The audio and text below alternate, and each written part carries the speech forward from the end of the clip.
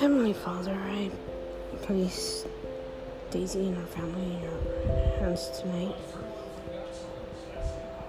She's heartbroken and not sure how to trust in you right now, Lord.